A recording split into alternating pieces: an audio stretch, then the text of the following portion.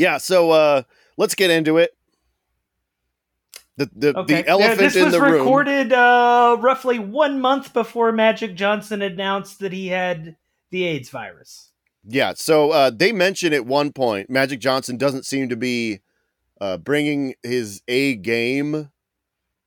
Yes, this was September the 15th of 1991 was when they filmed this, and the excuse that they gave for why he was not playing at his peak was that this was his first game back after getting married. Yes, he'd apparently been married for roughly a month when this was recorded. No, he was married for 1 day. 1 day? He was married on the 14th of September. This was the day after him and Cookie's wedding. Okay. So he found out he finally married her, and a month later announces that he has AIDS. Yeah, so on the 29th of October, that's the day that he got diagnosed with HIV. So 45 days after his wedding. So this is like a month and a half. And she had been with him for since 1980, I'm guessing. He was constantly cheating on her. Yes, yeah. And this is where I think we hinted at it earlier. MC Light with the all-time quote when they're going through and everybody's getting to say like one thing, how excited they are, this is going to be fun. MC Light just goes, Magic's the one I want to stick. Yeah.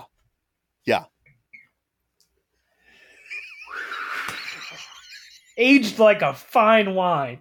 Made MC Light a star of this game. Only other moment she has in it is that weird thing where Kurt Rambis is letting her steal the ball over and over again. But good Lord, that's a comedy kick in the balls if I've ever felt one.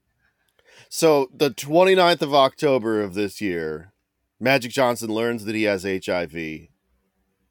And then 3 days later, Rock and Jock airs. It aired between the time that he found out and then a week later, he holds the press conference. So Rock and Jock airs the same week that he finds out he has HIV and then tells the world. It's right in the middle between those two events. Yes, yeah. And if they're... Give us a better upload of this. This is a hugely historical and important television program. It should be in the Library of Congress. A month after that, then Marky Mark's ad for Calvin Klein drops where he goes, "Best protection against AIDS is to keep your Calvins on." He'd said that. He had no idea. Isn't it so good? It's incredible.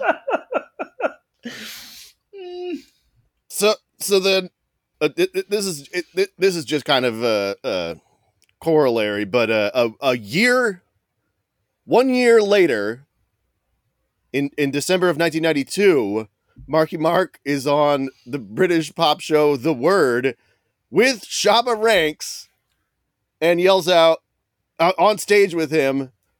Shouts out to Shabba Ranks, speaks his mind, speaks his opinions. All y'all can't deal with that? Step the fuck off. And this was in response to earlier in the show when Shabba Ranks was booed for saying that all homosexuals should be crucified during his interview. Good God. God damn it. No, Marky Mark.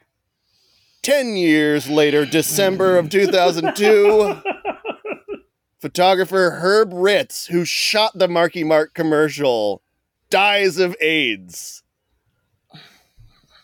It's the dark legacy of the NBA Rock and Jock basketball tournament.